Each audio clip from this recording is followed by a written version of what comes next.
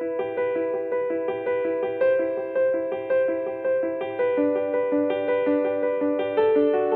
Powerback time on the Gutsy Podcast. Each week we bring you 5 minutes of condensed inspiration to reclaim the courage and momentum you've given away. You've got big things to do, so let's get your power back. One of the most exhausting things that we can do as human beings is to pretend that we are somebody that we are not. You know how it goes. You get up in the morning, you look in the mirror, you put on your work clothes and you head to work, and all of a sudden you have to go into this different persona, this different personality that you are not. You talk differently, you act differently, you change your clothes accordingly, and then you find yourself surrounded by people that are a reflection of who that person is. I like to think of this as the 40-hour play that you are starring in every single week. You've got this character down to a science. You know how she or he walks and talks. You know when and how they act and react. You know when to get quiet and what's going to get the applause. Think of it as putting yourself inside this tiny little box that you don't belong in. Yet this tiny little box is an enormous part of your life. I mean, let's face it, we spend just as much time, if not more, with our coworkers and our clients than we do our families. So 40 hours of someone that you're not is freaking exhausting. By the time you get home, you can't hardly wait to change out of those clothes. You start talking the way that you talk, you listen to the music that you want to listen to, and all of a sudden you snap back into the person that you were this morning. This week, I want you to take your power back by embracing who you are from 5 to 9 as you are from 9 to 5.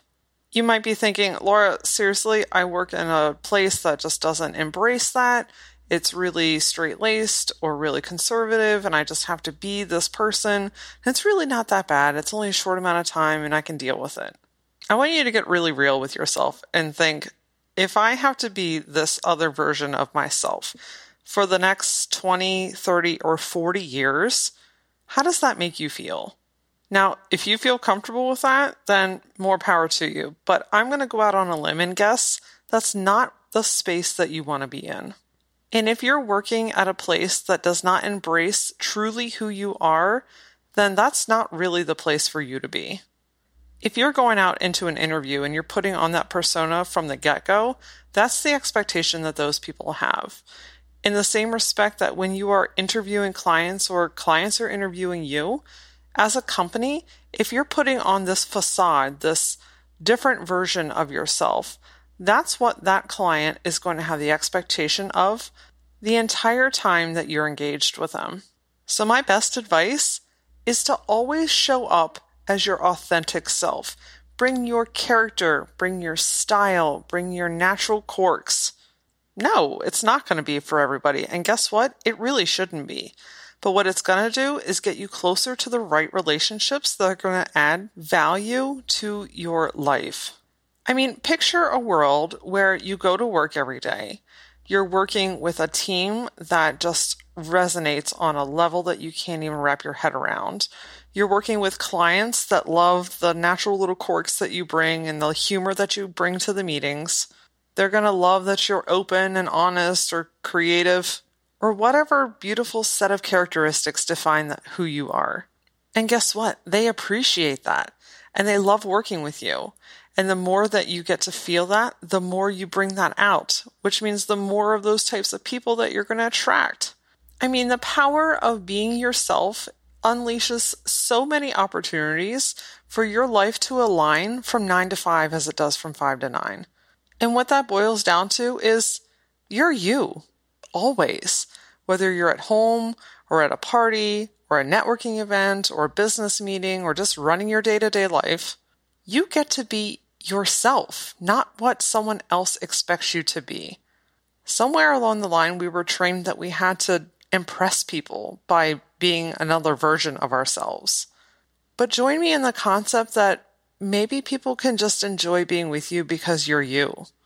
You land the right jobs, you expand in the right markets, all the things are just aligning, and you get to be 100% who you are all of the time.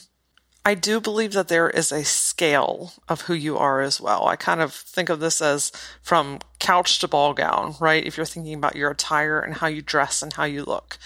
I understand that there are certain professions and certain scenarios where you have to be what I would consider a higher version of yourself. But if you've got a big meeting coming up and you know that you need to dress up, don't wear an outfit that doesn't make you feel like a badass. Don't go buy some frumpy-ass maroon suit. Refer back to episode 3 of the Gutsy podcast for that story. Wear a slightly more sophisticated outfit that makes you feel strong and powerful and put together, and go into that meeting and bring your full self, from your personality to the way that you talk to the way that you dress. They may not like that, and that's okay. But guess what? There's a really solid chance, and you owe yourself and that person the chance, that they may find a glimmer of something different in you, something that they are attracted to, that they want to work with, that they can see themselves growing with. And who knows, you may just inspire that person or someone else to say, wow, yes, we're in a professional relationship right now. We are doing business, but I'm doing business with someone that I like and I enjoy, and maybe I can do more of that as well. You're going to feel more fulfilled. You're going to be more excited, and you're going to bring so much more to the table, not just to yourself, but to everyone around you, because you're bringing everything that's you. And what's cooler than being able to be exactly who you are and working with really great people that appreciate that of you? You deserve to be happy, but that decision will always begin with you. Join me next week on the Gutsy podcast when we talk about turning that side hustle, that thing that's been brewing in the back of your mind that you've been working hard on the nights and the weekends and trying to make sense of all of it, and turning that thing into a full-time gig that you actually make a living off of. Until then, follow the Gutsy podcast on Facebook and Instagram, and join me personally on Instagram at @LauraAura, where we dig deeper into the depths of business every day. See you next time.